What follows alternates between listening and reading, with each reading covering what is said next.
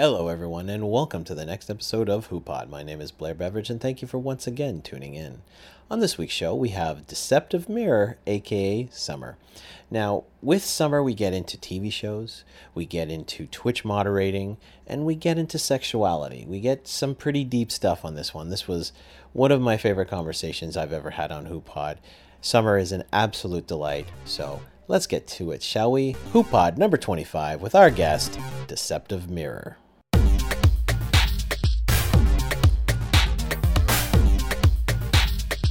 Hey everybody, welcome to the next HooPod. We got a little bit of a different feel to this one. Tierlin wasn't able to join us again this week, so we have brought on Emily, a former guest, to be a co-host. Emily, say hello.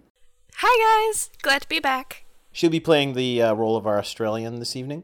Of course, we have our guest this evening, which is Deceptive Mirror, aka Summer. We might call her DM. We may call her Summer throughout the portion of the.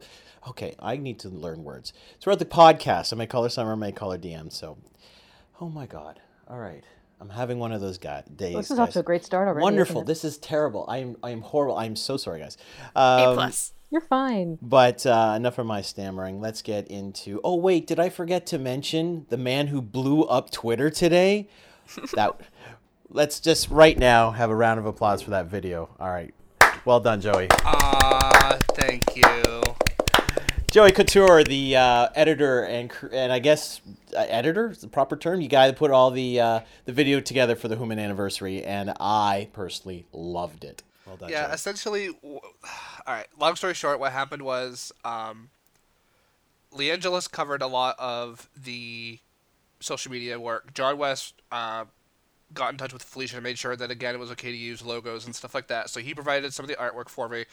And then Toronto Gal passed on a bunch of the Twitch footage. And then I hunted and stalked Facebook and Twitter and Tumblr for photos. I had literally a week and a half to put this thing together. So other than that, everything else I poured into it. I was staying up late, getting 4 hours of sleep, on work nights. And then today, I was like, okay, it's 5 minutes before 8 o'clock. Like, I know I'm going to miss the 8 o'clock, so I'm just going to hit it now. And 10 minutes later, my whole thigh the entire day is like, zzz, zzz, zzz, zzz, freaking out. Yeah, you got a buzz workout caffeine for did you sure. have? All the caffeines. But okay, so Joey put out that video today, which I hope each and every one of you have seen. I've watched it. I can't even tell you how many times that song, because I'll be a little admitting here. I'll do some inside knowledge here. Joey's been sharing the video with us over the last little bit just to kind of see, how do you think of this? How does this fit? Whatnot. So I've kind of had a behind the scenes peek at it. And that song, oh my God, that song has been stuck in my head for about a week and a half. I love that song. But yeah, God, great video. Summer, hello. Hello. So, She's like, hi, I'm still here. hello, my podcast. I'm here because I was actually going to comment on the video. When I watched it, there may have been some tears, which I'm told are, a hot commodity on the black market, the tears of a moderator. That's true.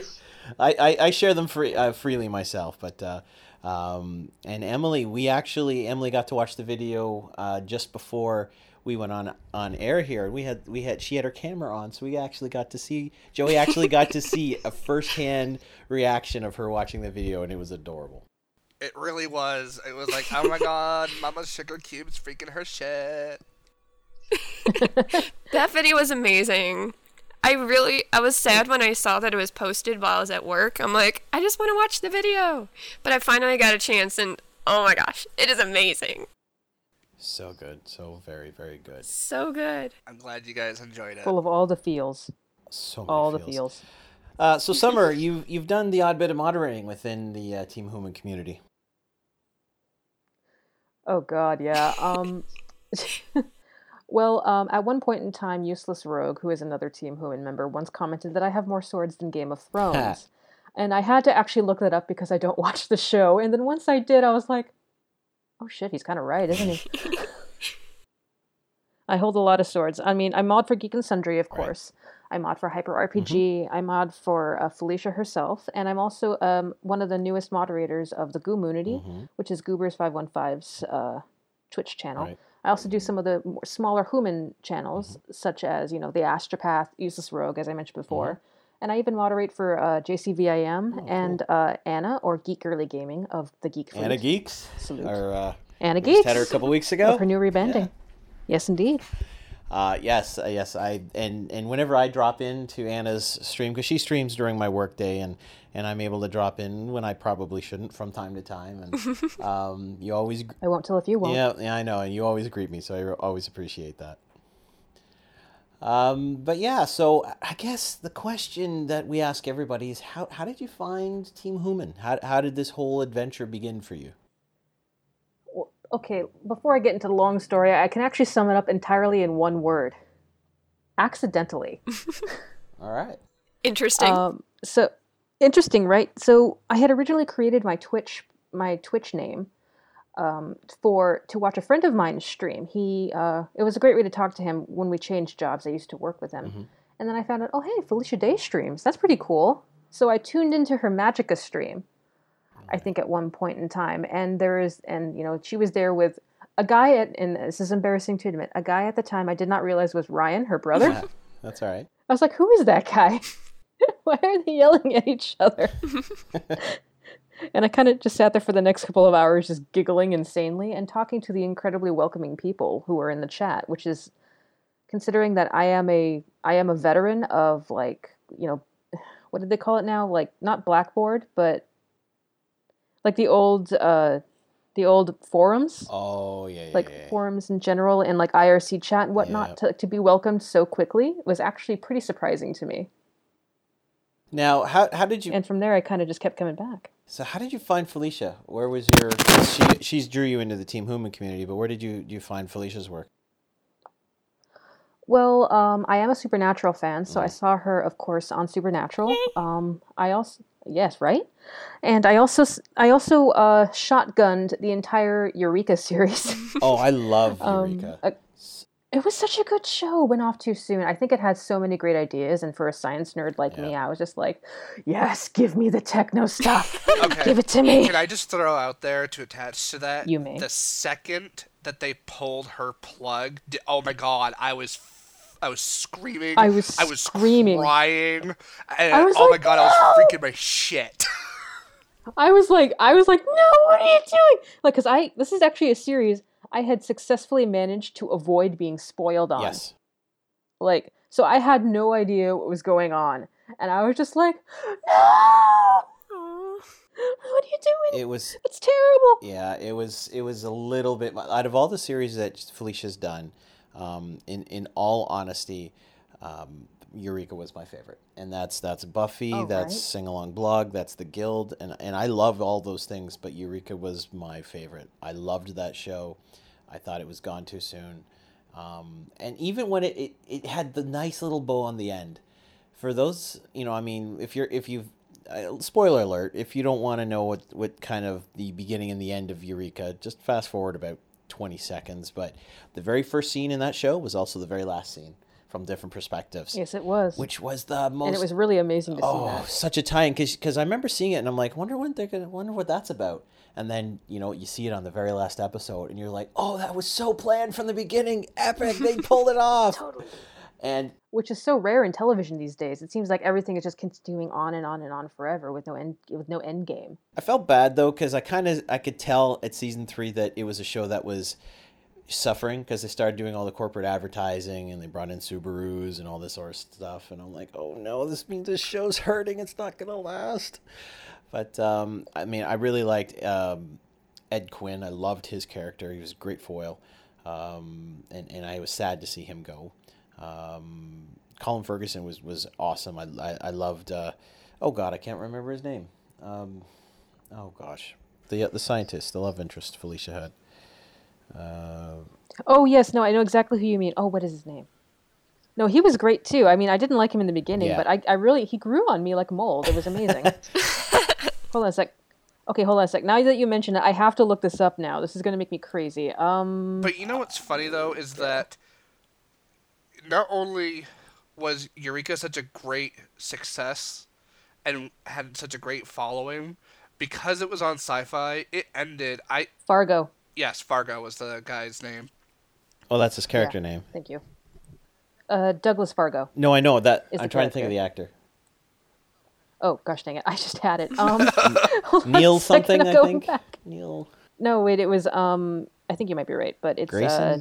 Oh, Neil Grayston. Grayston, thank you. Neil Grayston. Love that guy. And because they filmed Eureka in Canada, it's funny because some of the actors from that show randomly show up on our commercials. You know, I mean, the guy who played the cafe owner, he shows up on the odd random commercials. He was in Once Upon a Time and all these other little things. So I'm like, oh. So every time I see these actors doing other things, I always get hit in the feels again. Oh. Well, you know what's really kind of funny? I really kind of wish Eureka had gone on a little bit longer because Alphas and was kind of a sister show to Eureka, but Warehouse 13 was also a sister show kind of crossover with Eureka as well because Fargo and Allison Scagliotti's character would cross back and forth. And I always thought, you know, wouldn't it be great if Allison's character and Felicia's character met on the same set? Oh my god, it'd be magic. That'd be pretty cool, wouldn't it? Yeah. She was a redhead, right? So I mean, isn't there a rule you can't have more than one redhead on the same set? Oh, but there should be. Unless you're a Weasley, you can only have one on the same set. Oh. Well, the Weasley, they had like 8 million redheads on the same set, and it was amazing. Redheads are wonderful. Thank you. You're welcome. But no, that's the show. I so missed that show, and I hated that it was over. I mean, it had a good, nice beginning and a middle and an end, and it didn't feel like it jumped the shark. And so you can always look back fondly that way. But I just, God, such a good show. There's a lot, they could have done a lot more with it. Like, the thing is, I remember you said earlier that you were commenting that they had a lot more corporate advertising included in the show, but I think that actually occurred during the writer's strike. Oh, that might have been true. The timing on that seems about right. So the timing on that, because I remember I'm looking over at my collection of DVDs right now. Some of the seasons were split in like 2.5 and 3.5, or they had like less than a typical American season or series if you're in the UK. Right. Like 10 episodes as opposed to like the 16 that's common for USA, or the 23 that for a more commercial network like ABC. Right. Yeah, because what Sci-Fi was doing, they would do this weird thing where they would start airing the first half of the season during the summer, and then you had to wait till like frickin' March or April for them to finish airing it while they would then start filming the next season. Well, they did that with Warehouse 13, which is why that season has 20 episodes as opposed to 13. And then they were like, you know what? We're just gonna cancel it. And it's like, no. You're not canceling it on that cliffhanger. Like, I don't think so. Fuck you. Not happening. They got so much hate mail. They were like, okay, we'll renew it for 6 more episodes to tie everything up, and that's what you get. And we're like, okay, good. Like, you're not gonna have Claudia stab somebody and then have it end there. Like, that's not happening. Sci-Fi is really good about doing that to really good shows. Yes. Like, I used to watch this one show on Sci-Fi called The Invisible Man. Oh, I remember that one. It's such a good show. Yeah. Like, they had Darian Fox. He had a gland in his head that turns him invisible. And it was just, like, it was cool. It was science-y. It was, well-paced. It had a lot of, like, buddy cop humor. And they got rid of it after 2 seasons because the second season they brought in, like, what felt like a bunch of really rushed plot points, and then they stopped airing it consistently, so you couldn't catch the next episode, and then they ended it, and you're like, well, fuck you guys. Yeah, and then they did the same thing with Sanctuary, and the reason why they canceled Sanctuary was because they took their sweet-ass time on, like, well, should we renew the soundstage that we filmed this on? Well, I don't know. I don't know. Maybe we're running out of time. And then finally, somebody else jumps in, rents it, and they're like, well, because we don't have our location anymore, we're just canceling the show. I'm like, you son of a bitch. That is awful. I know, look. It is. Like, don't get me wrong, I love Sanctuary too, but it was also one of the most expensive shows ever filmed because it was entirely green screen. Almost entirely green screen. It was that one where they colony that lived under the dome or something. It was a very similar thing. It was a pretty good show, but it was just too expensive. Like they had like really crappy CGI dinosaurs. And I was like, well, Yeah. when you have to start cutting the production budget because it's the only way you can make the show, then it's like, well, There's a yeah, problem. this isn't gonna Yeah, happen. definitely. Like half the time, I don't know how Once Upon a Time does it, and that's like one of the most popular TV shows on the whole on TV right now. And even them, sometimes their effects are, they're okay. They're not great, but Well, they they're also okay. Well, ABC can also recycle sets a lot more efficiently. Right. Yeah, that's true. Like I think I've seen like one or two episodes of Once Upon a Time, and I have seen a lot of Castle, and I can tell you that there's some similarities in between the sets. Well, Just I saying. can actually drop some behind the scenes knowledge on this. My sister-in-law worked on Once Upon a Time, and Yay. there is a few. She's now a location scout for DC Legends of Tomorrow, but there is 3 or 4 sites that they use all the time. Like if next time you see a clearing that's in a forest, it's the same clearing in the same forest every single time. They've used. Oh, wow. Of course She said they've used it a minimum of 20 times. Minimum Always use it. 20. Oh, wow. Always use it. They have Stanley Park in Vancouver's used a lot, but this one specific clearing is just in a smaller park, a little out of the way. But they're constantly there. So we did the whole Once Upon a Time set tour when we visited her a couple of years ago. That's awesome. Like Storybrooke. That is really Storybrooke cool. is a small town called Steveston, and it is what you see it. The only difference is that there is no clock tower in the library. That's all CGI, believe it or not. Oh, really? That's interesting. wow. Yeah, but the rest of the town is as is, and they leave it. Basically, every business owner has to leave it as is while they're filming. And as soon as they're done filming, it's their choice. They can take the stuff down or they can leave it up. And most people leave it up for tourism reasons. Yeah. There's like one pizza shop at the end of the strip who was just like, oh, finally they're gone, and everyone else is like, oh, they're gone. So, but it's a neat little town. If you're ever up the Vancouver area, I'd recommend going into it. Just itself is a nice, cute little town. Mm-hmm. But, That's cool. Well, I plan to because I was going to say because I know Supernatural films Yeah, up there as it well. does. And granted, I haven't like watched the series live for a while, but some of the sites they used to film were so beautiful. Yeah, definitely. I would love to be a tourist and just like go see those sites. Well, you I mean, know? we just did the Once Upon a Time tour. I could have done Flash. I could have done DC Legends of Tomorrow. I could have done now Arrow. Supergirl is now up there. Yeah. And Supernatural. I mean, those are just like 5 shows off the top of my head that I know film all in that Vancouver area. And my sister-in-law has like intimate knowledge of at least 3 or 4 of them. So it's just kind of like, okay, next time, yeah, we did the Once Upon a Time tour. Now let's do the Flash tour, or let's. That's so cool. So yeah, she She could make money being a She tour guide. really as could, well. and now that she's the location scout, I mean, she's the one who finds the spots for them to film. So I'm really interested to see how DC Legends of Tomorrow ends up playing out this year, just because she has a bigger role in the show. And with Once she was a PA, so or a key PA, I guess, at the end of it, which is just kind of the PA's boss, I think. I think so. I think so. Now, in terms of other shows, you guys talked about shows that you thought ended too soon. I think everybody has that one show, and if you guys mentioned that one show in that little conversation we had about a little bit ago, by all means, yeah, that's the show. But is there another show that just didn't make it, and you're just kind of like, why? Why did that happen? Give me where to start? Well, I have a very contentious relationship with Fox Channel right now, the American Fox Channel, Most because people do. Firefly, of course. Yeah. Because everybody says Firefly. I am one of those people, but there's another show I really liked on there called Lie to Me. Oh, Which is such a- yes. Yes. Yes. That's such a good show. Like I have, again, on my DVD rack, all 3 seasons of the show. I haven't finished watching it yet, partly because I'm sad too. Like, it's one of those things. I'll buy DVDs sets, and then I'll be afraid to watch them because it's like, no, but then I finished them. Was that the one? And correct me if I'm wrong. There, where the last episode he ended up like in the river, and you think he's dead, but you're not sure. Maybe I'm thinking. I think you might have spoiled that for me if that's the case. No, I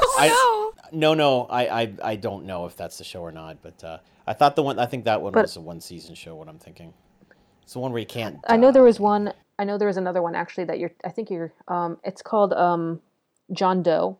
That might have been it. Like, I don't know if it started out like that, actually. There's this guy who wakes up naked in the middle of a forest, and he's completely monochromatic colorblind, which is super duper rare. Oh, all right. And he wakes up, he knows, for some reason, all of the random trivia of the world, like how many dimples there are in a golf ball, or like, or like how many, squares per whatever is in a quilt if he just takes one look at it, but he cannot remember his name, he can't see any kind of color, and he doesn't know who he is. That was a cool show, and it was only one season long. He ended up helping the police department out just because they were trying to figure out who he was, because he showed up and they're like, who are you?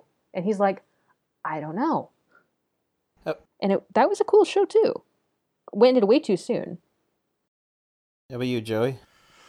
A show that I felt ended too soon? Yeah. Well, a show that I felt kind of got the financial axe and didn't really quite give the fans the end that they wanted. Like, they still loved the way that it ended, but felt like that they could have really gone further with it if they really truly wanted to, but because Paramount's a dick, and that was Charmed. Yes. I was... Really? Yeah, because basically what had happened was the end of season 7, which is the second to last, they had to write the season finale as if it was like a series finale, and thank God it wasn't a series finale, because like it left you with some closure, but it also left you with a lot of questions. And then when season 8 came around, Paramount was like, okay, so we're cutting your budget per episode by half. You have to get rid of so many of these cast members if you want to come back, and there you go. So what Brad Kern ended up doing was he literally budgeted every single episode so that he could at least have the guy that played Leo for the first half of the season, and then as a way for the Charmed ones to be like, okay, well, if you defeat this evil, like, we'll bring him back, but because the Angel of Death had, Leo on his list, he's going to have to go at one point. So the Angel of Destiny comes in when they call him, or her for this matter. But then he had to risk if he was going to be available for the series finale at the very end, which is actually the same season where we like, I had seen her in other stuff before, but it was one of the shows that Keely Cuoco really kind of like got noticed on, because she played... Oh, was she in that? Yeah, she was in the final season. She played Billy. Oh my goodness, I didn't know that. Yeah. She was Paige's charge, because Paige, she's half witch, half white lighter, which is their version of Angel, because of a whole backstory thing. But I felt that the way that the show ended was by not even having an image of Shannon Doherty's character Prue, who was actually the older sister, even being seen, was kind of like a slap in the face. But the problem was, she hadn't given her permission to be on the show after a certain point, if I'm not mistaken. Yeah, like, there was still a bit of drama there, but it was also that even if they wanted to use an image of her, it would have cost $15,000 just to have her picture in a frame shown for 3 seconds. Yeah. That's expensive. Yeah. Very. And I was like, even then, like, it kind of pissed me off, but I still feel like that show could have gone somewhere else. Because there was actually a really popular Charmed forum where fans, and I was one of them, where we wrote 2 additional seasons. And I mean, we elevated where that show could have gone.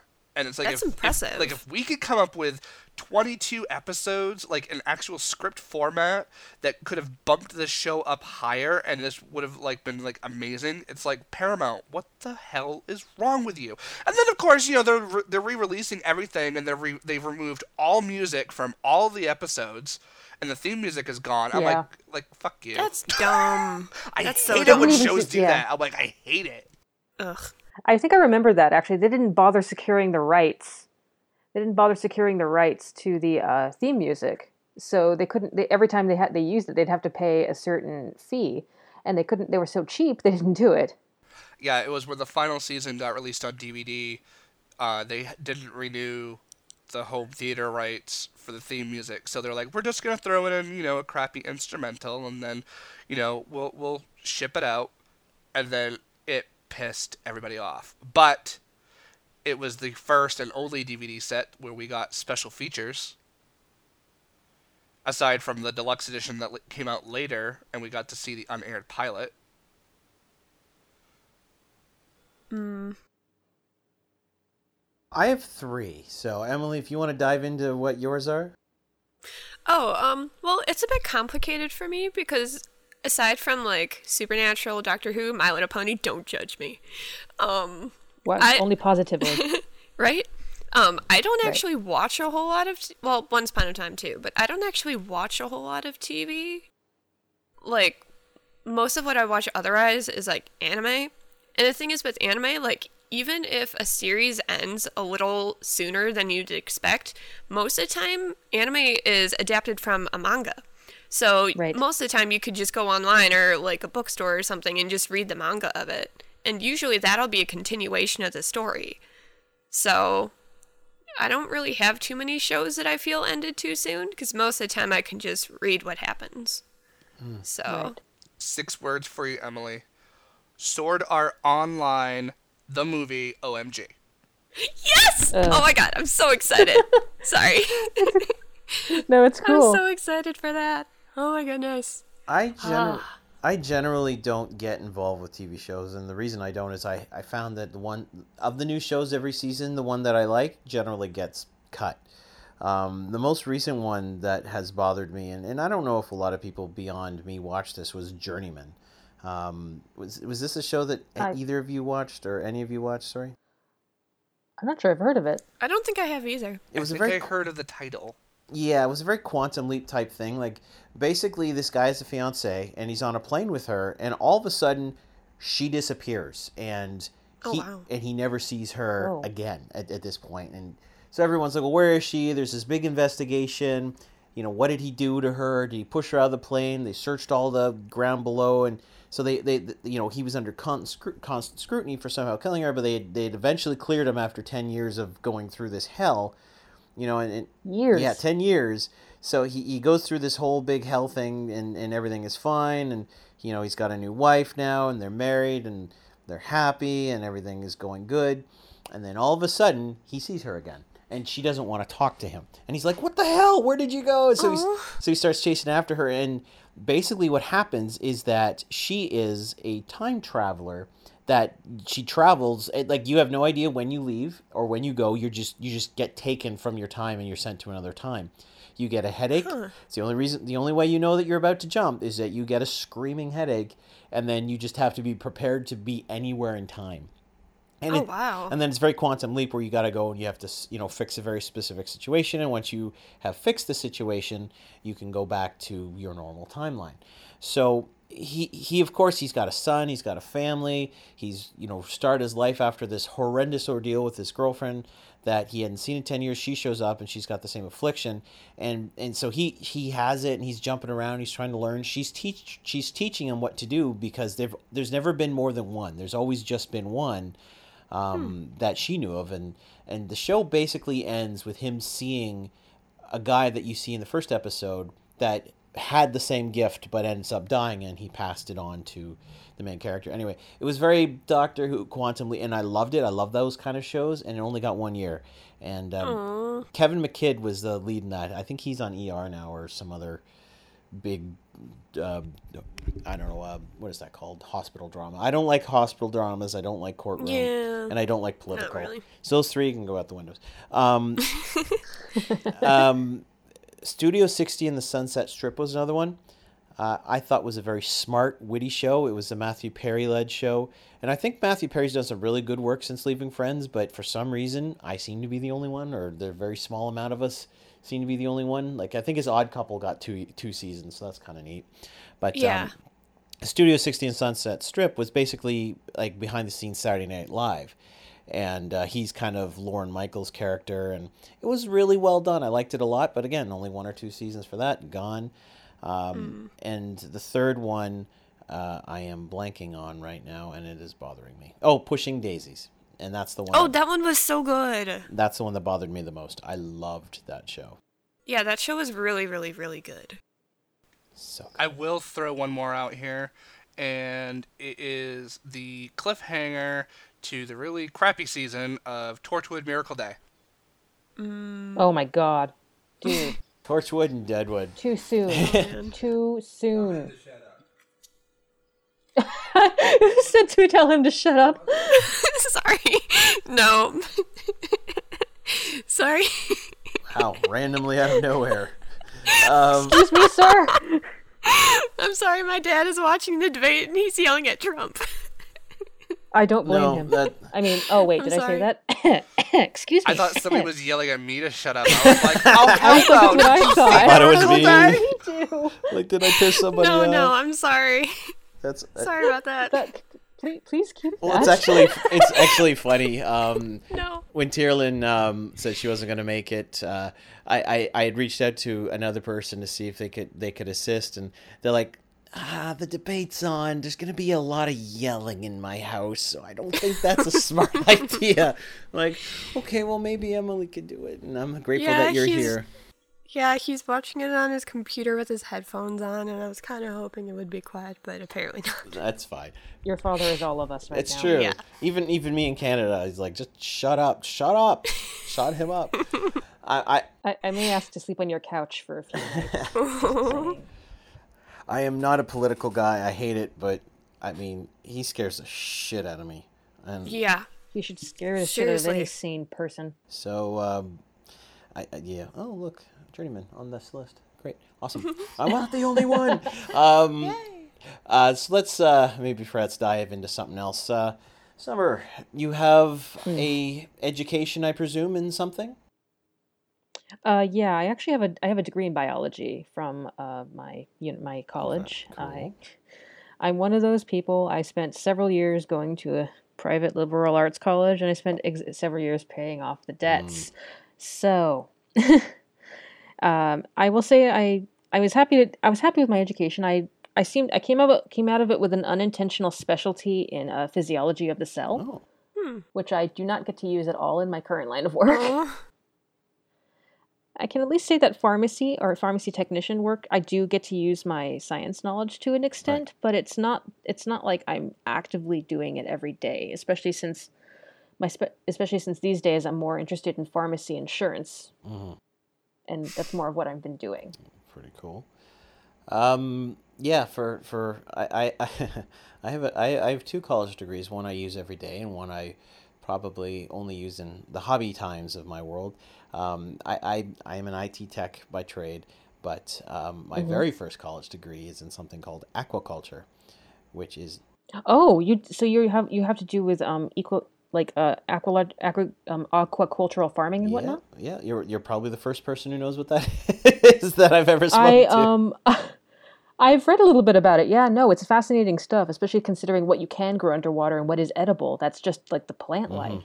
I'm more focused on fish life and whatnot, but yeah, it's in general same sort of concept because it's all a full enclosed system and I'm surprised nobody said angel.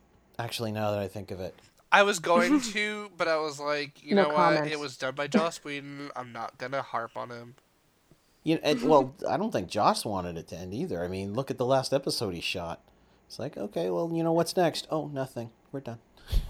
The thing is with Joss Whedon is that for the most part I like a lot of what he's done, but some of it is very, for me, hit or miss. I am that rare person who is not a huge Buffy fan. Like, I liked it. I thought it was fun, but I'm with you. I some of the casting was not how I would have casted it. Shall we just say and leave it there? Yeah, I mean, I watched Buffy a couple of years ago when Omar and Mia, the Two Broke Geeks, started their, Omar from Two Broke Geeks with Chris Bermonte, who's on Accidental Party, the improv troupe that's on Geek and Sundry's Twitch channel, as well as Holland Farkas, who used to be a Geek and Sundry vlogger. They started a podcast called Sunnydale Study Group. I'd never seen Buffy before. I'm like, well, I've watched everything else Whedon's done. I've watched everything else Felicia's done. For some reason, I haven't watched Buffy. So let's kind of close this gap. And I watched it. And I'm like you. I liked it. I didn't love it. It's not my my everything has to be a part of this. I thought season 2 and season 3 were very good. I thought the rest were average to okay, and some of them were just flat not good at all. So, I think this is also the point where you and I have to run for I know, duck and cover, hiding places because all the Buffy fans are going to come out Right. after this. Well, I have to say though, like every fall, I get the itch to watch season 4, episode 1, like when she's going to college for the first time, because I can relate to that in terms of high school so much more. Because when I got into high school, like it was completely new. Like I'd already done 2 years of middle school where it was just our 7th and 8th grade class, and I had just barely gotten adjusted to that. And then going into high school, it was kind of the same thing. And then for years I had wanted to go to college, and then finally I did. I got my bachelor's in like 2.5 years as opposed to 4 because I didn't take any vacation. Wow. Thank you. I feel very inadequate right now. Well, I'll put it to you this way. Each of my classes lasted a month long, so I had a midterm and a final all in the same month. Oh, God. And That's summer school right there for me. In a month, and actually less than a month, it was literally 4 weeks, I had to do 250 topics of math. And I hadn't been in a math class for like almost 10 years, and I passed it with like an 88.5. I'm like, I'll take it, and I ran. Nice. Because I was aiming for straight A's. Like chemistry. I had the whole Felicia wanted to have like a high GPA complex when I had started, and when I passed the math with an 88.5, I'm like, nope, I'll take it. I'll suck it up and run because I'm not gonna let this one beat me up. Yeah, isn't it funny? Like this is the thing. People like compliment me, like, and I'm not trying to be egotistical. They'll say, "Oh wow, you're so smart," and I'll thank them, but I'm thinking to myself, I didn't have the best GPA when I graduated college, but at that point I was so exhausted. And like, here's the thing: I'm from a tiny town in Arizona. The education ranking in Arizona in the United States is not among the top 10, shall we just say? So when I went to college, I thought I knew how to study. I thought I knew how to do all these things, and I was very wrong. And instead of doing the sensible thing and taking like a sabbatical, I plunged right in and was just like, screw this, I'm finishing it, I don't care. Oh great, I barely passed organic chemistry. Done, get it out of the way. Don't care, not retaking it. Well, you get into survival mode in some cases, and yes, absolutely. And the Buffy show was pretty good at showing that. I mean, the character of Buffy was pretty much in survival mode. Most of the show, but I think once the high school days ended in particular, because, she wasn't going to college through most of that. Spoiler alert. I mean, it's been many years, so I hope that's not a big deal to many of you. And I may have said some negative things about it, but I will say these couple things. First of all, my favorite hour of television ever was the Buffy episode, The Body. Nothing like it I've ever seen before or since. As somebody who lost my mom in and around the same age frame that Buffy was, and kind of how she had to deal with it and all that sort of stuff, I related to that like no other TV show I've ever seen. So I will give that one full credit. I think they nailed that. I loved the character of Anya. Absolutely loved Anya's character, but she's pretty much all I cared about for the last little bit. I hated what they did to Willow near the end. Willow was my favorite character, and then they kind of ruined her, and that's what kind of ruined the show for me, I think, personally. Yeah, when I was doing college, I had a very Hermione/Willow complex. I was working 60 hours a week. I was head of 7 departments for a online radio station, and on top of other things that I was doing for the radio station, including live shows, and I was doing school, and somehow managed to graduate salutatorian, and I still don't know how I did it. I really don't. I look back and I'm like, the fuck was I smoking? Like, what was I taking to be able to do this? That's impressive. Is that kind of just like a blur? I got in survival mode, and I stopped even caring about my grades. I'm like, did I pass? Great, perfect. On we go. And right. I'm a solid B student, and I've been through most of my life, and that was good. That was fine by me. I didn't have to blow people's socks off. I just needed to be competent in what I do. I think if I ever found something I was that good at, I would have found that true passion that I am still looking for. You and me both, buddy. I don't know if people, very few people I think actually find it. And when they do, hold on to it, don't let it go. Guys, please, you'll be happier. But I don't know. I don't know where it is for me yet. I'm good at things. Well, the funny thing is that people are like, oh yeah, you should always, you should always have that true passion. And, like, I'm not speaking for myself in this case. I think I'm speaking for, like, everybody who may have thought this. Like, every friend I know who has an English degree and is still trying to find work, like, associated with it. But it's just like, how many times is your passion going to also be what puts food in your mouth? Like, yeah, that's right very now, true. it's like, you know what? I find pharmacy interesting, but a lot of times healthcare, I love helping people. Like, don't get me wrong, I love helping people. I like knowing that I can get them their medications. I like knowing that everything is set up on their end. I like knowing that they are getting everything in for the therapy schedule that they're on. But it is heartbreaking to me to do it. I've been working in healthcare for the past, God, I don't even know. And it tears me to pieces, I was thinking about becoming a nurse just for that reason. And I wanted to be a nurse. I wanted to help people. But, aside from the whole difficulty of getting into nursing school in my area, I might have to move. And then the credits I have taken might not transfer and all the difficulties inherent in it. Mm-hmm. It's backbreaking work. A lot of the time, I mean, it's like you don't take a job like nursing or whatnot because you want people to be grateful. Right. Like, that's not what you go into healthcare for. But you go into healthcare because you want to help. But so often, it's the people who work in healthcare who need the help more. Yes. Mm-hmm. And I find policing is the same thing. They're there to protect, but they're the ones that probably need, a lot of the protection from, Exactly. It's really hard. And I know right now there's a lot of scrutiny, specifically in the U.S., about police departments. Oh, goodness. And I know I have a lot of friends that are police officers, and if I even thought for a second of that any of them were crooked, I would tear them down in a second because of the amount of power they wield. But there is a lot of people, and I'm saying a lot of people that go out there every day and do an incredible job. Yeah, unfortunately, there's some really idiots, humongous idiots that have the same power that go out there and do stupid things. But for the most... And those are the ones the media focuses on, of course. And it's a shame because they all get painted with the same brush. It's like any sort of witch hunt. Is in most cases, most people are fine. It's weeding out the bad ones, and they have to have something in place to get those out. Be it a sensitivity test or just scenarios where they use, race as how are you going to deal with this? And I think these things need to come into play because, again, most people I think are good, but you got to weed out those that aren't. I'm pretty sure that I think it was Lao Tzu in The Art of War who said that the first step to making an enemy is to remove his or her humanity. Yeah. And the problem is, it's like I see so much of that. It's like I have people I know who've been in the military. I have people I know who've been in law enforcement, and the thing is policemen or policewomen are acting like military when they shouldn't. Like, and even the military have a very standardized, steps they have to take before they actually open fire. And those are being skipped in America.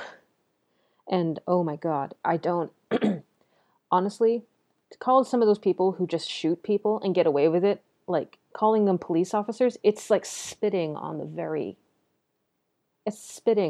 on the good they do every day, from protecting people to making sure they don't drive drunk or, just even like bringing people food. Like I see so many cops doing. It's completely, it could be a lot better than it is. Yeah. And yeah, I agree. It's a very tough topic, but I mean, one that I want anyone who's listening to this in armed forces or police work is really we and I mean, I'm a very privileged white male in Canada, but I can sit here and say that I'm very grateful for the work that you put in. But if you ever see color as opposed to see a situation, I have a problem with you. And I don't care if this is through experience or whatnot. Every person you're dealing with is different, and you have to Exactly. you have to be aware of that, or else you're not fit to carry the badge. Anyway, anyone got a light topic they want to talk about? Right? Yeah, let's talk about the presidential debate. That's a lot lighter topic. Shut up. That's no. That's debatable. Geeky passions. What are some of your geeky passions? Well, some of my geeky passions. Well, I like TV, of course. Geeky passions. No, this is a thing. This is a geeky passion of mine, and this is maybe not a weird thing to say in the era of Twitch, But I used to love to go over to friends' house and just watch them play video games. Yes. Mm-hmm. I don't know what it is. It's relaxing. It's fun. It's like watching a TV show where you get to interact. And it's a lot of fun that way. So that's one of the reasons I think I like Twitch so much. Let's see, but other geeky passions.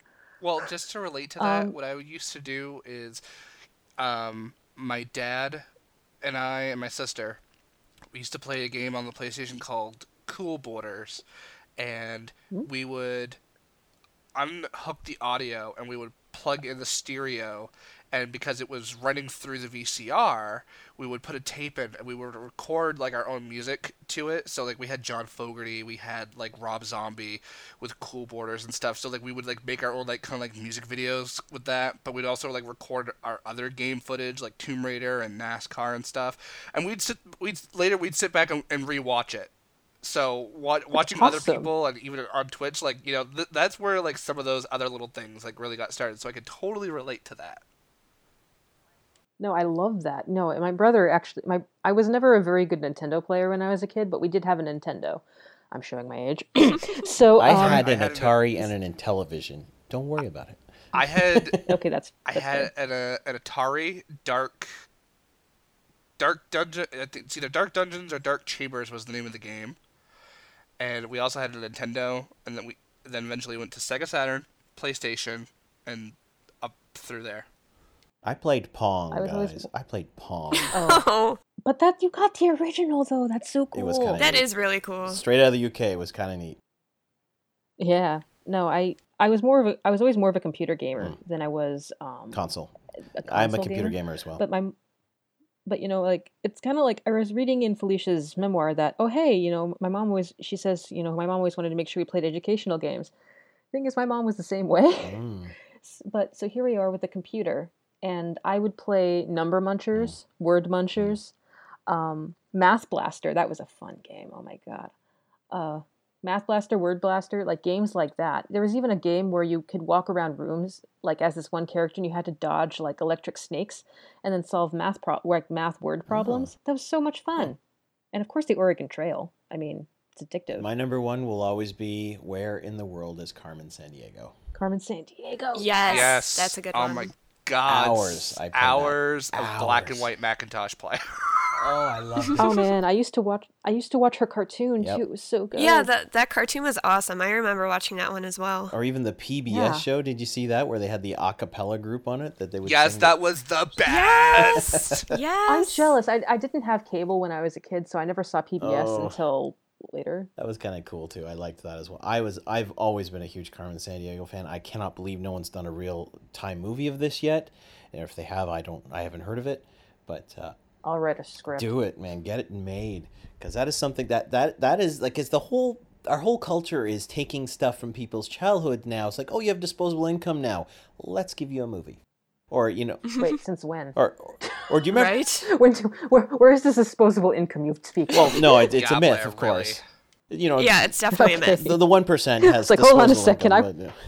Like, if we have disposable income, you can afford a new computer. Oh, right. Don't, yeah. Oh my God, you're just, no, I'm sad. I probably do need one. Yeah. A friend is building me a gaming desktop, so yeah, I don't have to pay for it. We might see you stream some interesting little Sims then? Right? Some dating Sims? Oh my gosh, My friend I have some of those. A friend of mine created a Sims thing where he put all of his friends in a group and just walked away. And he wanted to see who ended up dating who, and all of his friends were married already. And like, he ended up with his wife. He's like, yes, it works. But everyone else swapped partners, and they're all getting upset. And I was like, well, why did you end up with him? Did you program her wrong? Oh my God, I was laughing so hard. No. So geeky passions. We got into TV.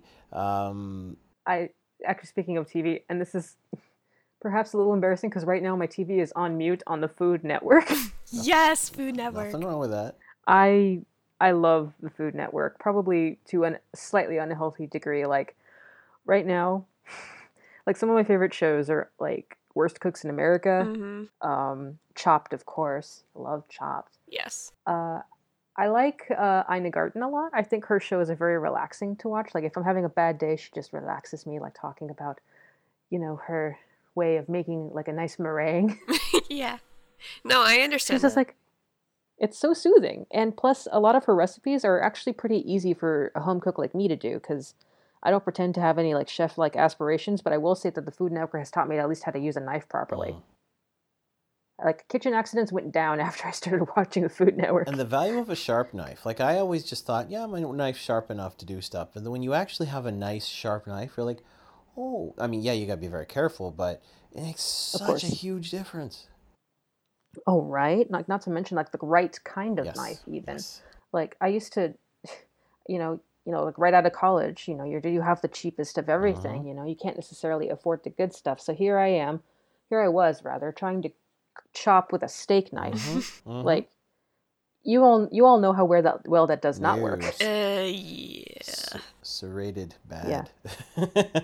Serrated very bad. Serrated takes forever to cut things. Yeah. It's good for slicing bread, as I know. But that's about all it's pretty good much. for. Unless you eat meat, in which case it's good for slicing steak. Yes, it is. I would not know about that. And you would not know. I will say also they are very good for slicing firm tofu. Oh, really? Which I actually do like as well. I like tofu very much. Okay. I'll try that next time. Well, yeah, I mean, if you like bake tofu to the point where it has a crunchy exterior, it's a lot easier to cut it with a serrated knife. Okay. Good to know. Yeah. One other thing that little birdie has told me is you do a podcast of your own. I do indeed. It is called Untitled Sex.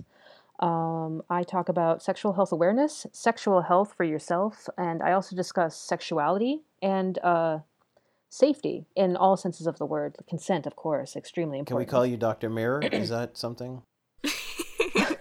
I would like to be called that, but I'm pretty sure I'd get sued by the national board. We could just spell doctor differently, D-O-K-T-E-R, whatever, mirror. So you're spelling it in German instead of in English? Doctor! Yes. Doctor.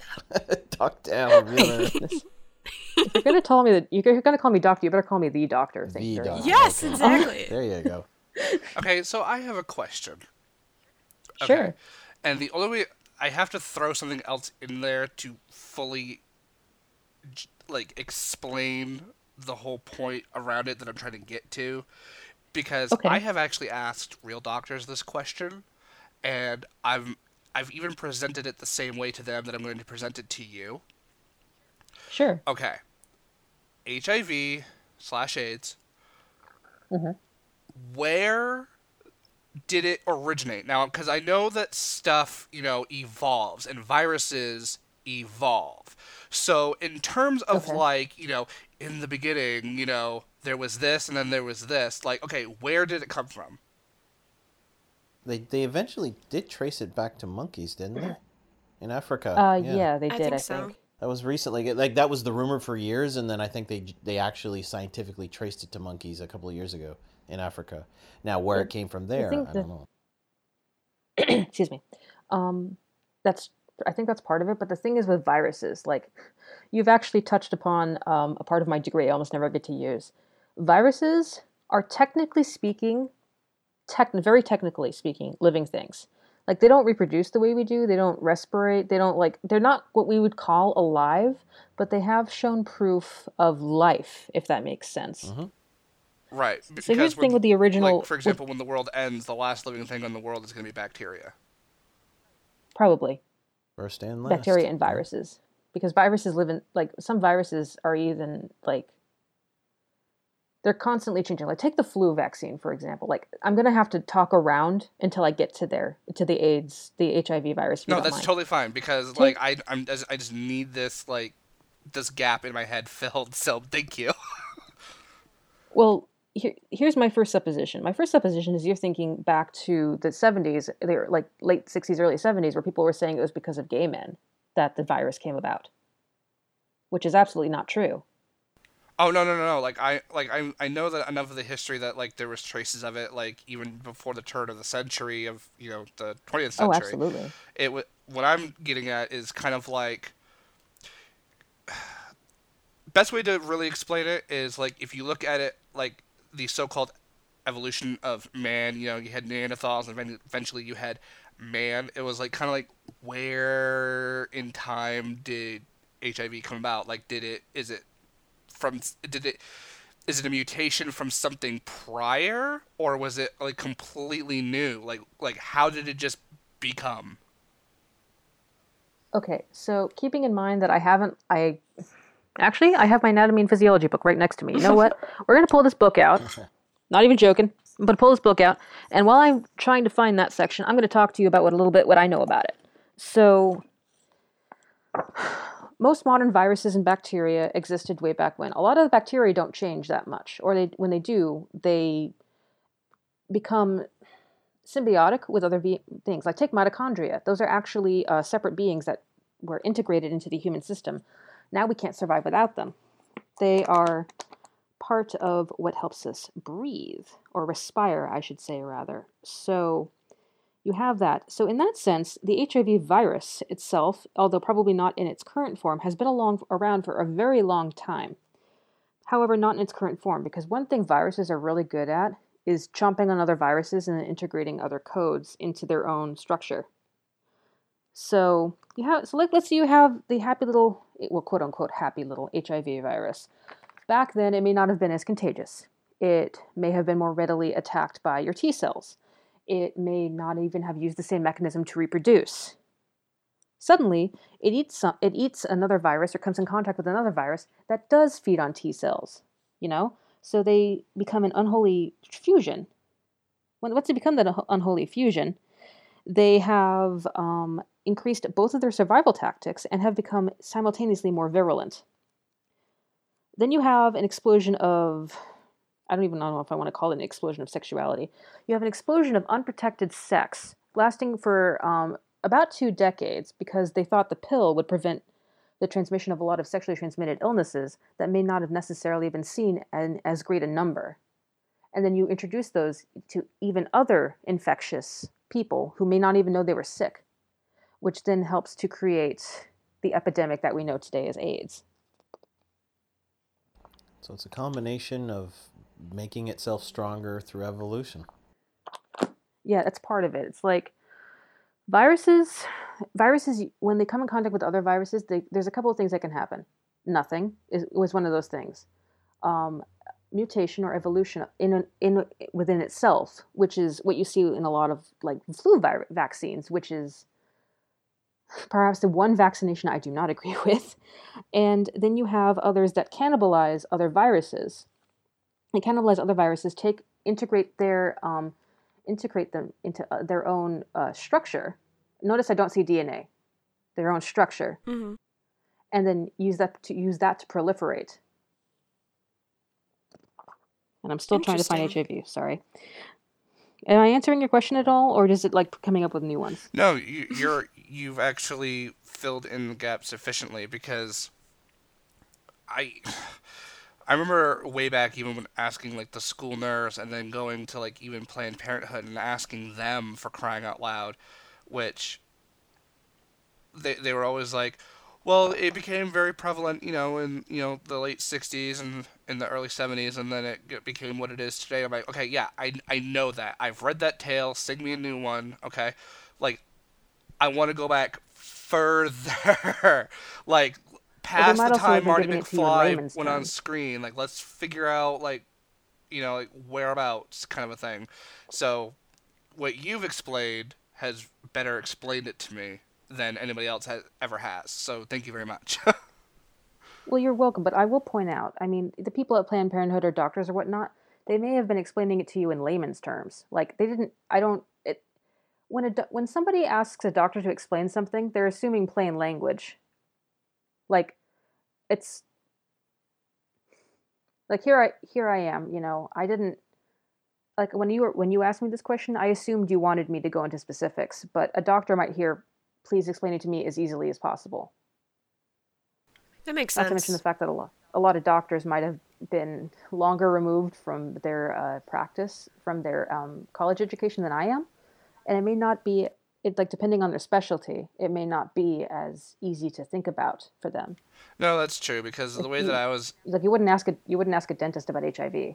Well, no. But it was like I would ask It was kind of like asking them and be like, okay, give me the Lord of the Rings answer to this question. Like, give me the full enchilada, okay? Like, give me the trilogy here. Is this where you take the starting monkey to the Mordor and throw him into? Oh, no! And it's over. No, don't do that. Animal cruelty! I would love to throw the HIV virus into Mount Doom. I'm just saying. Yes.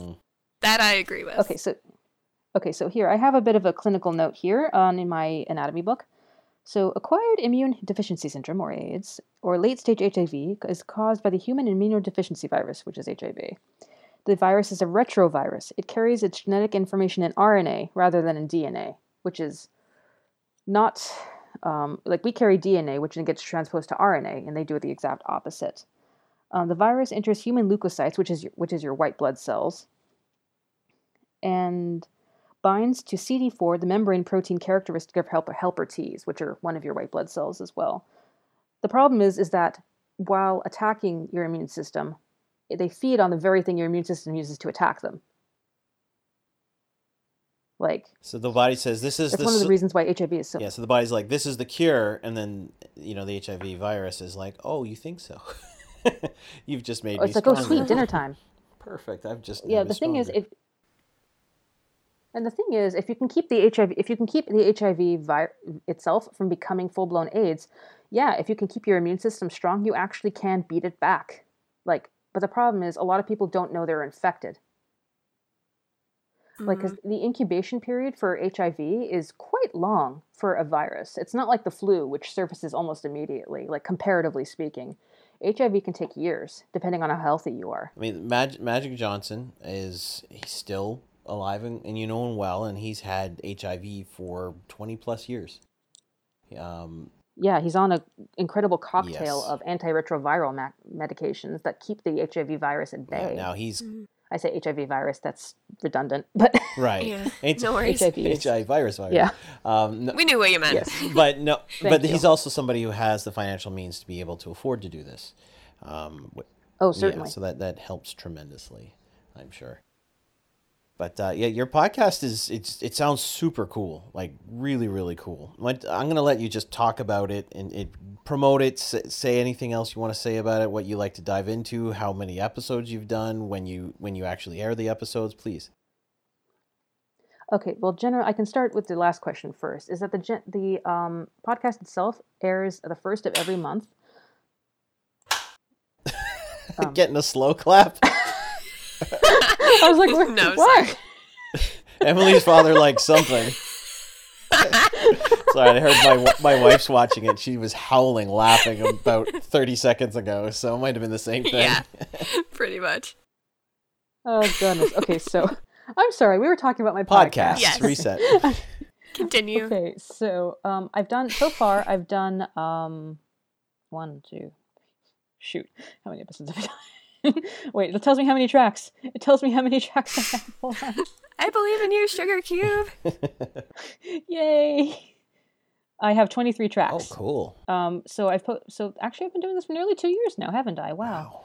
Or 1 or 2 episodes are extraneous because sometimes I get too mad to wait until my normal post date and I write a script out and then record it. Generally, I started the podcast because there are certain areas in the United States, Texas, excuse me, Yes. that's one of them, that promote what's known as abstinence-only education. So here, let's start with that, actually. I do have a podcast about this, but let's talk about that right now. Is there anything wrong with abstinence? No. Absolutely not. There's nothing at all wrong with abstinence. My argument, as I posted in the podcast, and which I'll say to you now, is that while there's nothing wrong with abstinence as a form of prevention of pregnancy and sexually transmitted illnesses and whatnot, they're not teaching them the other stuff. They're not teaching them what a condom is. They're not teaching them what a dental dam is. They're not telling them why you don't go from, anus to vagina, penetration. They're not talking about, hey, these are the ways you could be pressured into having sex. It's like, you're just saying, avoid sex or God will be mad and will spank you. It's like, are you serious? People are going to have sex. It's a perfectly natural thing. If you don't want to have sex, if you truly aren't interested in it, fine. Don't have sex. Nobody's forcing you. At least I freaking hope not. Because they will come after you. Okay. But Hey, if God spanks me, then I call that a good time. Just saying. oh my, Of course. Joey, Joey. how lewd. But but you know, I was watching TV one point. I was watching a Food Network show, I believe, and here I am, and there's a car commercial coming on where the car has like an upload to has a Wi-Fi connection, and the kid is like asking, okay, how many times does the Earth, how long does it take for the Earth to go around the sun? 365 days, you know, like how do ducks keep from getting wet? Well, they have this oil on their feathers. How are babies made? The father or the mother turns the connection off.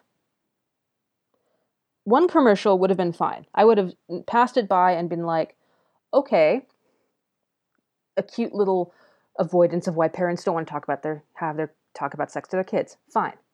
Except for the fact that I saw 3 different car commercials with virtually the same vein, and I'm like, if you parents are not going to be fucking responsible enough to talk to your children about sex, and you wonder why you have teen parents, and you wonder why people are like, oh, here I am, and I had a baby at 10. It's like, excuse me, it is your fucking job as a responsible adult, presumably responsible enough to have children, to educate your children about why they shouldn't have sex, or if they do have sex early, how to prevent pregnancy, or transmitting illnesses, or how to do it responsibly and with consent.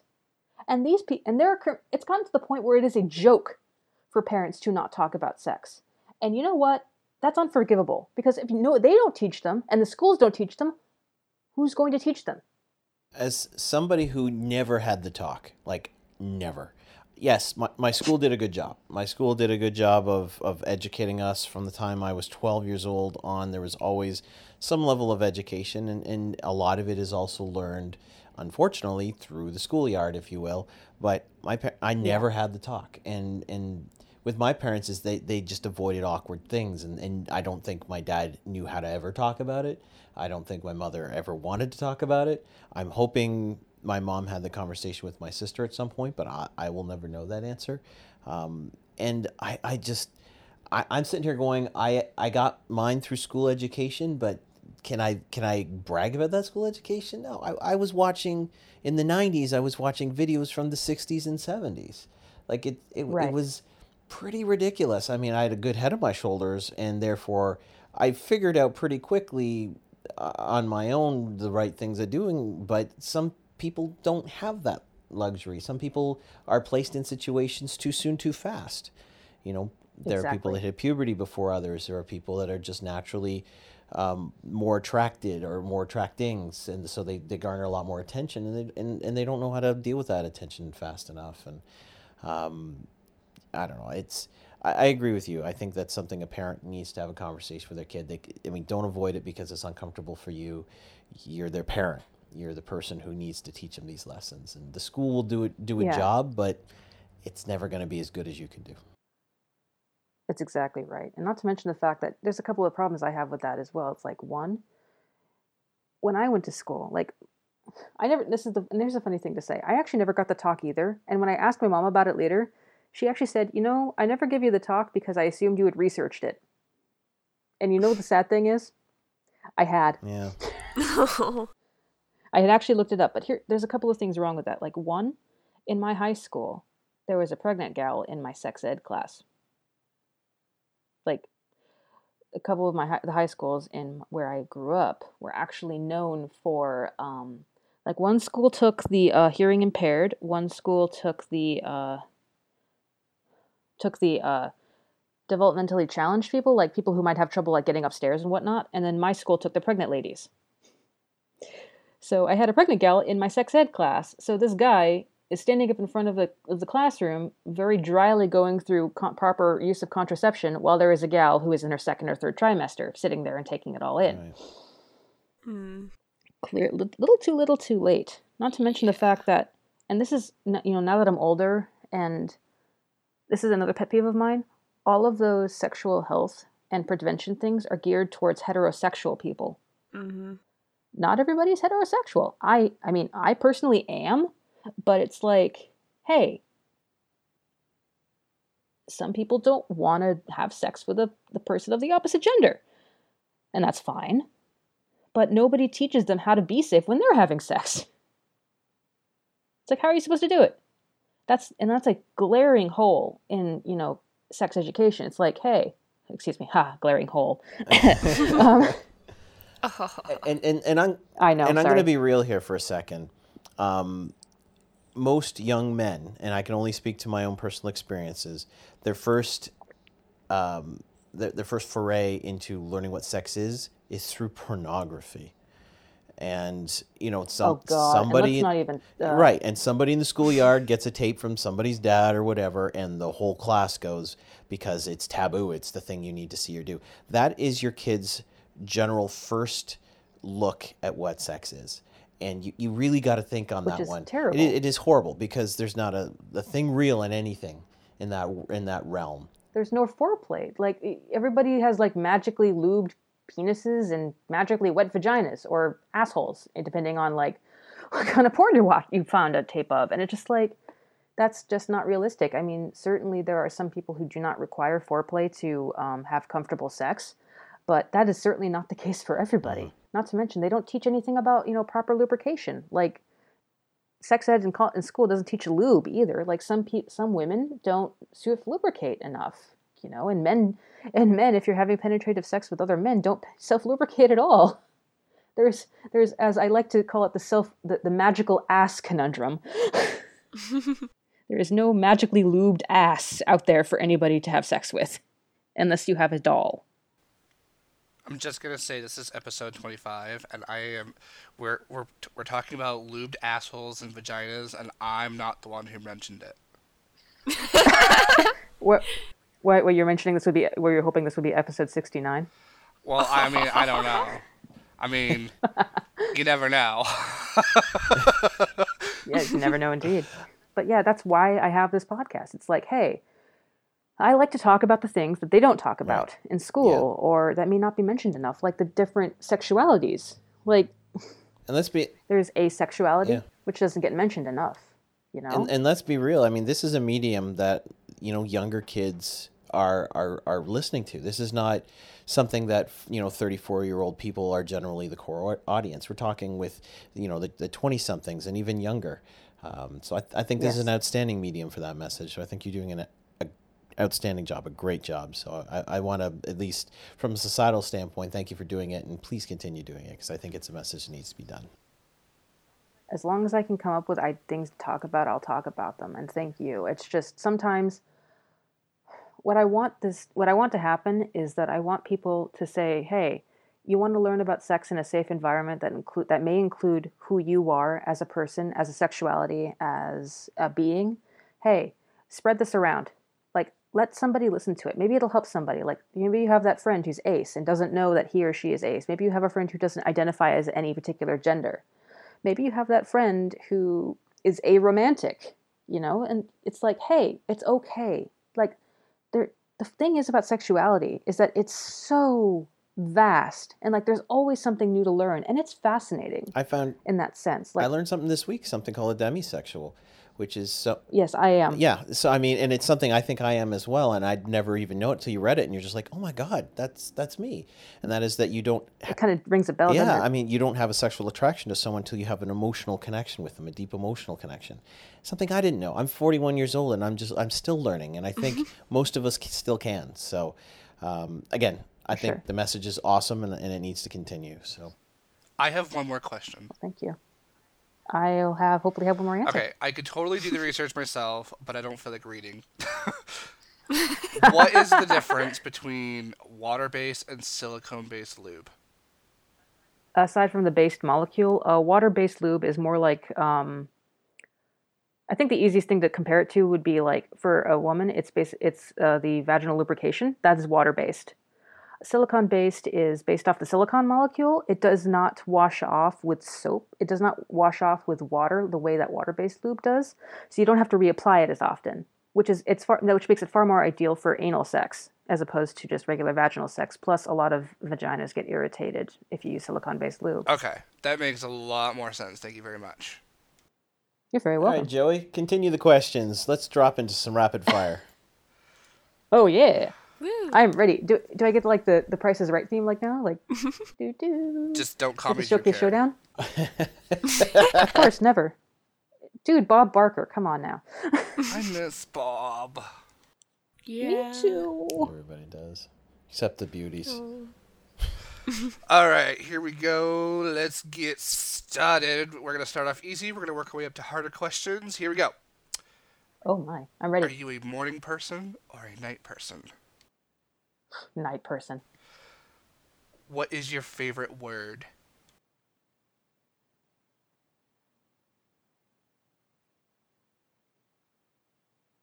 Like, just in the term of which to say, onomatopoeia. All right. It's a good one. All right, what is your spirit animal? Either a dolphin or a mountain lion. What is one trait that you have that best describes you? Verbose. All right, now here is one.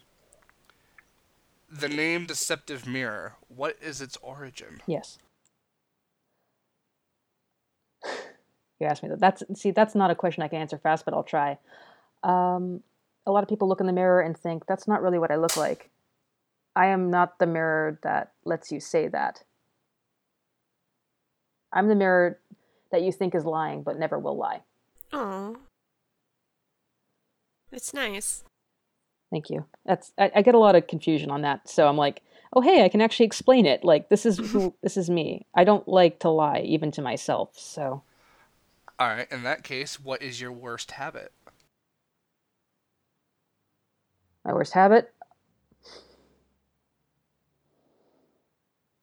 Oh, geez. I have so many. I think my worst habit is probably cleaning my teeth right after I eat in front of people. Okay, I'm like, what part of that is? In front of people. Okay. In front of people, yes. I was will. about to ask I am. that, too. If there's something in my teeth and I feel it, I will go for it right when I'm in front of you, and I should really stop that. If you were a member of Menudo, who would you be? Jeez, Menudo. That's a deep cut. I would be the pozole. I don't even know which one that is, so I'm just gonna accept it. Is Menudo a band? Sorry, wait. Is Menudo a That's band? Ricky Martin's band, isn't it? When he was a kid, Yeah. I don't know. I was like, Menudo, isn't that food? I can't eat it. It's pork based. Like he's going way back to a boy band. Way back. I was like, that's a little too far, sir. Too far. what is the best piece of advice that someone has given you?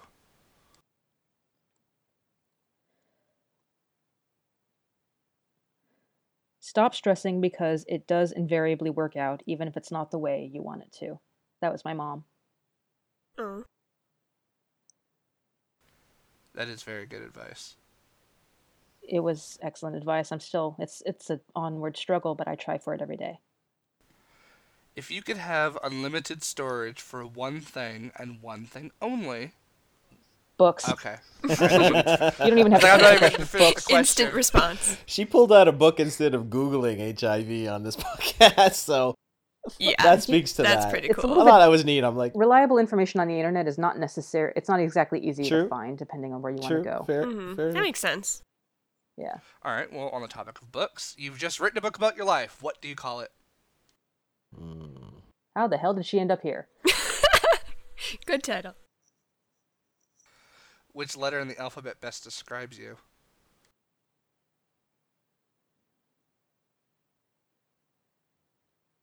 Where do you come up with these questions? I have to take Yes, credit that for one that. Okay, which letter in the alphabet describes me best? I would say S. I am a curve without end. Nice. I like it. All right, you're going on a one-way trip to Mars. You're never coming back to Earth, and you can only take one album, music-wise, with you. What do you bring? Oh my god, that's a tough one.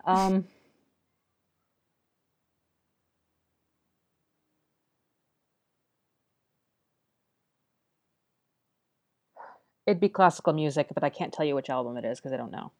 That's fine. It's like Mozart, Beethoven, a mix of a bunch of them. A mix of a bunch of them. I have like a ton of I have a ton of like CDs like winter melodies, and like it'll have like winter themed classical music, and I have all four of those. I have all four of those DVDs of those CDs, and I listen to them a lot. So I love classical music, so I can understand that. but yeah, it wouldn't be something with words, because you don't like, if you're going to get something stuck in your head, it better be a melody and not words, because Yeah. The words of a song would get pretty boring after a while. I never thought of that. You would just learn to hate and them. irritating. Yeah, Yes. Mhm. that's a good point.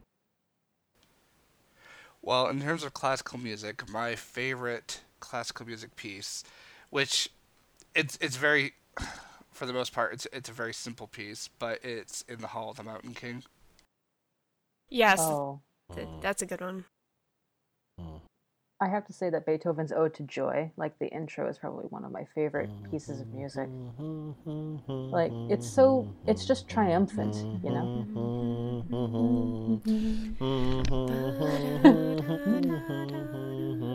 Y'all are really lucky that that's public domain and that we can't get sued for humming this on the podcast. Yeah.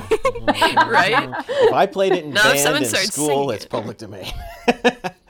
If somebody's going to start Yep, singing it, it same. better be one of you. I'm not very good musically. I can sing, but I'm not going to do it here. Okay, that's I fair. think almost every band had played Ode to Joy at some point in their career. Yeah, Well, pretty much. yeah. I know mine did. But it's one of those things that never quite gets old. Like, it's one of those pieces of music that everybody recognizes and nobody hates.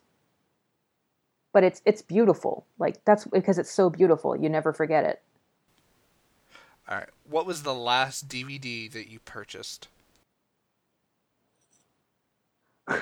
This is embarrassing. I purchased the Christmas episode of Sherlock, and I haven't watched it yet.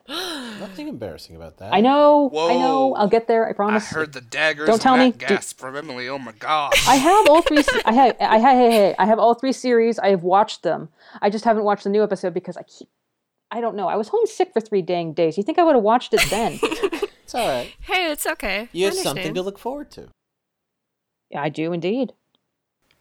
All right, and last but certainly not least, how awesome.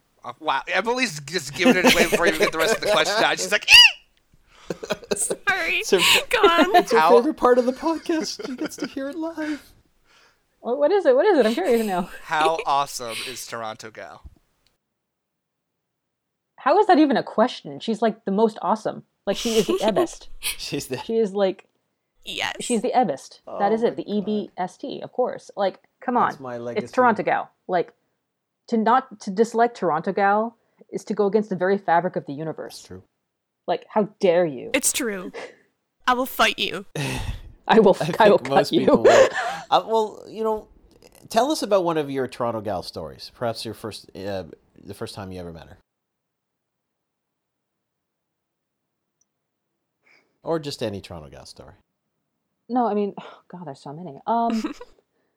So, well, I have two that stand out in my mind. The first one is probably the first time I ever encountered her in a Felicia stream, back before I was a mod in Felicia streams. Here I am just asking questions as a newbie does, and here she is, very politely answering me, like, taking the time to like answer me thoroughly, in a way that other people are just like giving me like a couple of word answers, which is perfectly fine. Like, it's not impolite, but she's like going out of her way, like, even though she's probably also watching the stream or trying to have a lot of fun, and here she is just calmly taking the time to answer my questions. And you know what? That stood out to me as like my first encounter. Like, here she is. She doesn't have to do this, but she is. That's awesome. But my second favorite Toronto Gal story, or at least the one that stands out in my mind, is when I discovered that she could be a little naughty. Wow, okay. this is a You've fun got a one. deeper dive than I do then. I'm Oh, interested now. So, I vouch for Summer on this, I- not to cut you off, but I vouch for this because the last couple of weeks, I've noticed just how naughty she can kind of get towards. Look, she's delightfully naughty. It's great, right? You guys have no idea what goes on in mod chat, and she's an angel in that chat. There are some people that are not angels. It's true. I'm one of those people. I mean, nope, I meant it.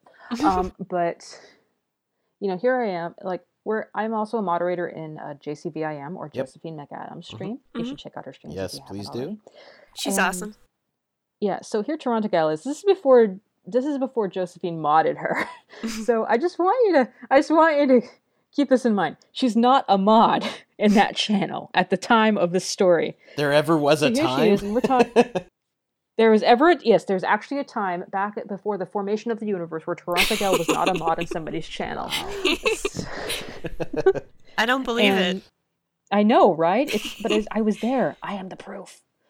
And here she is, when we're talking about dairy. Now, quite a few people I have met in Team Human and in general are lactose intolerant. So we're discussing the perfect toppings on a potato. And I like to put and this is how the story started. I myself put sour cream, I put sour cream or Greek yogurt on my potato.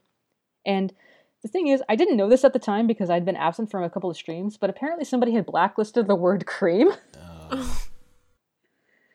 So keep this in mind. So somebody had blacklisted the word cream, so it looked like I'd say something really naughty when I was talking about what I put on the potatoes.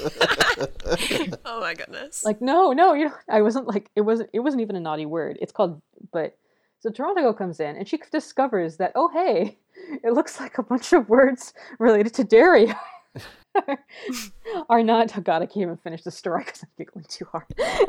Oh man. And she discovers that a lot of dairy-based words are blacked out. So she proceeds to say some of what appears to be the naughtiest things you've ever seen. So she's like, she likes to put, you like to put blank, blank, blank on your blank, blank, blank.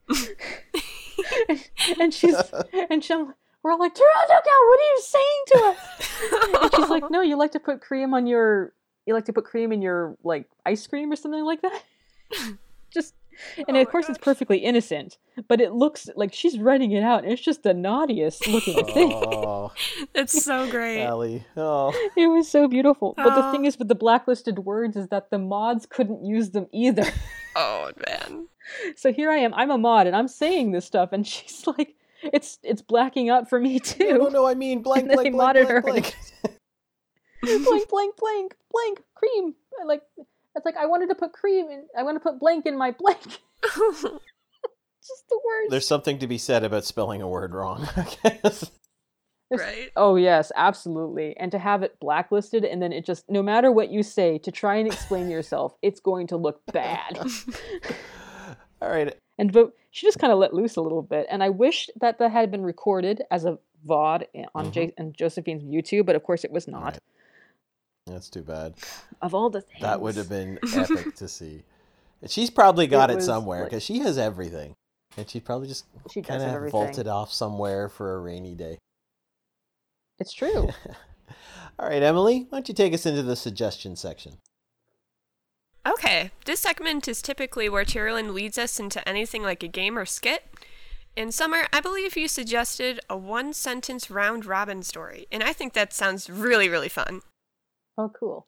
Yeah, for those of you listening who don't know what that is, it's where each person takes turns contributing one sentence, gradually building a story. It can be serious, funny, pretty much whatever you want. Who would like to start? Joey. I vote Joey. Why does everybody vote me? Because you're the man of the believe day. you. Cute. I don't know. It's your day, Joey. you're cool. It's your day. We just like you so much. So. It might be Yes, my we like day, you so much but that we it's want you not to be my first in podcast. everything. Dude, this is your podcast. What are you talking about? This is your Yeah. podcast. It's like saying Felicia doesn't force Ryan to be on Co-optitude. But I'm not the special guest. So you know what the easiest sentence in this game You're is? Because circling I've my played this eyes. game before. The very first one. Yeah. You just say anything, and we have to build off of you. You can be utterly ridiculous, and we still have to go off of what you say. Yep. All right, you ready?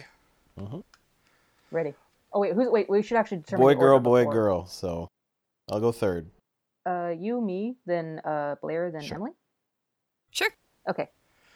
Done. Once upon a time, there was a fabulous little boy named Blair. Oh god, I should have seen this coming. I like where this is going. Blair liked all things shiny, cute, and nice. One day, Blair decided to walk into a out-of-the-way trinket shop and he was amazed by what he saw. Out of everything in the trinket shop, the thing that crap. I'm not good at this game. You're doing fine. It's okay. Thank you. Out of anything in the trinket shop, the one thing that stood out to him most was a pocket watch. This particular pocket watch struck his fancy because it had Rainbow Dash embezzled upon the lid. There was also there was also a suspicious-looking etching of YANA on the bottom, but Blair chose to ignore that in the face of such adorable rainbow dashness. I'm sorry. Hey, Rainbow Dash is adorable. I mean, it's true. Everybody likes Rainbow Dash. So, Mesmerized by the many technicolored pocket watch, he slowly picked it up and brought forth it to the shopkeeper.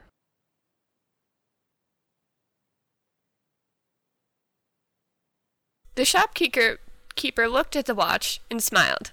It was his favorite. The shopkeeper asked the fabulous little boy named Blair if he would be interested in purchasing the pocket watch. of course, sir, replied Blair. How much would you like me to pay you for it? The shopkeeper looked at Blair for a very long time, and he said, $2, son. For you, $2. American or Canadian? Australian. Okay. I don't know. But if you say which pony is your favorite, it'll be 20% off. Damn. Pony reference. Blair's eyes bulged out of his head like big, giant anime eyes, and he couldn't help himself except to exclaim his favorite My Little Pony, Johnny Appleseed. The shopkeeper stared, dumbfounded. And he lived happily ever after. Yay! Woohoo! That's not how it ends. Oh, yes, it That's did. not how it begins either. I'm just glad someone else named one of the little ponies, because I'm Yep. like, I can't do it. I wanted to see who would get that one. God bless you, Joey, and Believe you God, said I hate half. you at the same time. Shopkeeper furrowed his brow. Everyone knows that Fluttershy's best pony. He then kicks Blair out of the shop. Get out and never come back. So you're better at this than you thought you were. Take the pressure off, that's all. Oh, man. All right, so let's wrap this up. This has been a really fun podcast. I've had a blast. This has been a lot of fun. This was fun.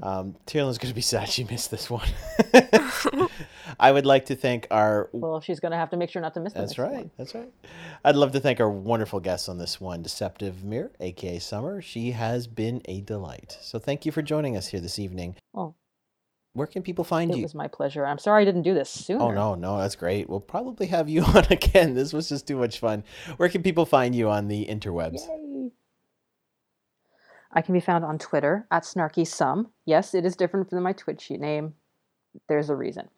I can also be found on SoundCloud. My podcast is at Untitled. My podcast is once again called Untitled Sex. Just search it on SoundCloud or it's soundcloud.com/ntitledex. I can also be found in the Team Human Facebook group under my actual name, which I will not say on here. Perfect. How about you, Emily? Where can we find you? Okay, well, as some of you may know, you can find me on Twitter at TorielXAela, A-E-L-A. And I'm also on Facebook, Emily Toriel. And some of my music stuff is also on SoundCloud, and it's the same as my Twitter user. Okay, Mr. Couture. Take us through both you and Tierlin stuff.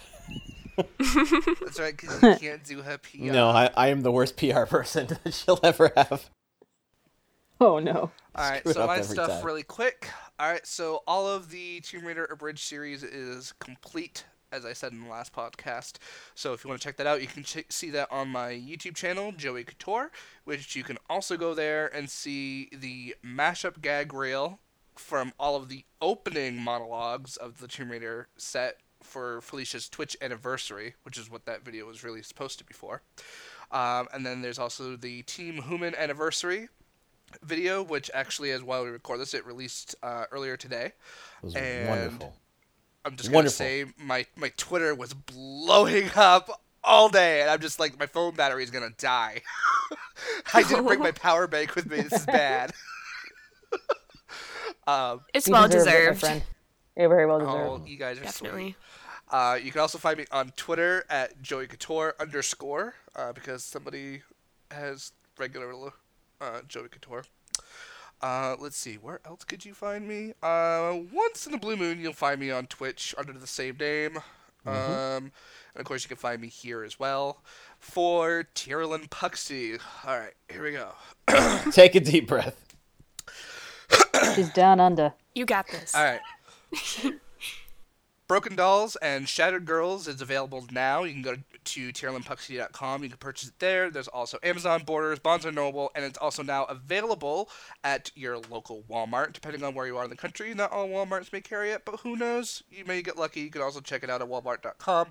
She is also currently writing the third and final book for that particular series, which is Fractured World. She's hoping it will be out next year. She should be finishing it sometime in December, she said, maybe. Like, that's how long she wants to get it done. We also have the Honey Roast, which is a positive spin on the whole roasting thing that people do on Reddit, also on Comedy Central, where, people say really negative, funny, so-called funny things about you. But it's the reverse. People actually say nice things about you. You just post a picture of yourself with a sign saying, honey roast me. So far, it's getting some great feedback and whatnot. And as Tyrlin would always says, and I'm just like, you don't have to throw that in. But yes, I did the logo for it too. Yay, because you're awesome. You are awesome. I try to be anyways. I do not know if it's already happened yet or not, but I know that she is a finalist or at least now is she finalist? She's a nominee. I'm not sure if she's a finalist. Okay, she is a nominee for the Independent Oz Music Awards. She already did the Comic-Con appearance in Australia as well. She had her own panel, which if you go see the Human Anniversary video, you can see her there on stage. Dancing. Yep, and kicking ass. She also has a YouTube channel, Tyrlin Puxty. You can find her on Twitter at Tiz Thunder. On Twitch, it's Tier Thunder. You can also find her also on Facebook as well, Tyrlin Puxty. And if you want to check out her publishing company as well, it is Curiosity Quills. And I think I covered it. I think that's good. If you didn't, that's good enough. You're really solid. How many more effort. credentials does this woman have? This woman does everything. Wait, there is one more thing. There is one more thing. Okay. If you haven't already, you need to go over to the Vaginal Fantasy Book Club and vote on the poll towards her being the alt pick for October. So far, she's still in the lead. But we still need to get more votes in there. And we'll be honest, we talked to her about it. She is super excited about this. Super excited. So if you guys want to make Tyrlin's dreams come true, you'll go help vote that in. So that'd be awesome. All right. That was a mouthful of stuff. Now, I am on Twitter at Blair Beveridge. You can also find me at HooPod and at Webisode Watch. That last one I have not used so much lately. I'm kind of not in the video medium right now. That might change down the road, but I do have a show called Webisode Watch where I interview web people, web shows and whatnot. I'm seeing a declining. Web shows are declining on the internet, and it's something I'm very actually sad about. Just people don't want to put money into scripted web series right now. I hope that changes because some of my favorite internet things ever have been scripted web series. We're talking The Guild. We're talking The New Adventures of Peter and Wendy. We're there's just so many good ones, and I miss the medium, and I hope it comes back strong. Speaking of which, I am on a web series now called Basic Adventuring 101. I play the Goblin Shaman in Season 1. You can see me in a few different episodes. I actually got that Goblin Shaman thanks to Joey onto that Human Anniversary video, so thank you very much for that. It's a great little LARPing web series where it shows the perspective of a newbie, if you will, playing in her very first campaign or very first kind of weekend, and it shows both in and out of game. The in-game is the kind of headcanon that you get into so that you're more badass than you actually are, and the out-of-game is what you would generally be dealing with at a reality basis. So I think it's a really cool concept. I think the writing is outstanding. I think the acting is really good. The level of the actors that I was working with was way beyond me. But I had a blast, and and I think we did a pretty good job. We have one more episode left to air for the season. I don't know when, but it will be, I would presume, sooner than later. And I'm on Twitch now. Well, I've been on Twitch for a while, but I'm regularly streaming on Twitch Friday nights at 9 p.m. Eastern. Won't be this Friday, though. This Friday I'm actually playing them in my D&D campaign, but generally I'll be there Friday nights at 9 p.m. Right now I'm playing Mass Effect 2. I've never played the Mass Effect games until this month, and I can now see why everybody loves them. I'm going through the second one right now, and I often drink and get super silly when I'm on these streams. So if you want to come see me make an ass out of myself, please drop by at 9 p.m. on Friday. So that's me. I'd like to thank, first of all, Emily for dropping in as a co-host for this episode. Thank you very much, Emily. Oh yeah, no problem. Thank you for asking me. I'm very honored. Oh no, it was our pleasure. I want to thank Joey for having one of the biggest blow-ups in the Twitter histories today. Oh, stop it! You'll make me flush. And lastly, one of my favorite guests to this point, I'd like to thank Summer for joining us here today. Oh God, I'm blushing. Aww. Thank you. I am also very honored, and I'm really glad I could do this. Oh, so are we. All right, until next time, guys, take care.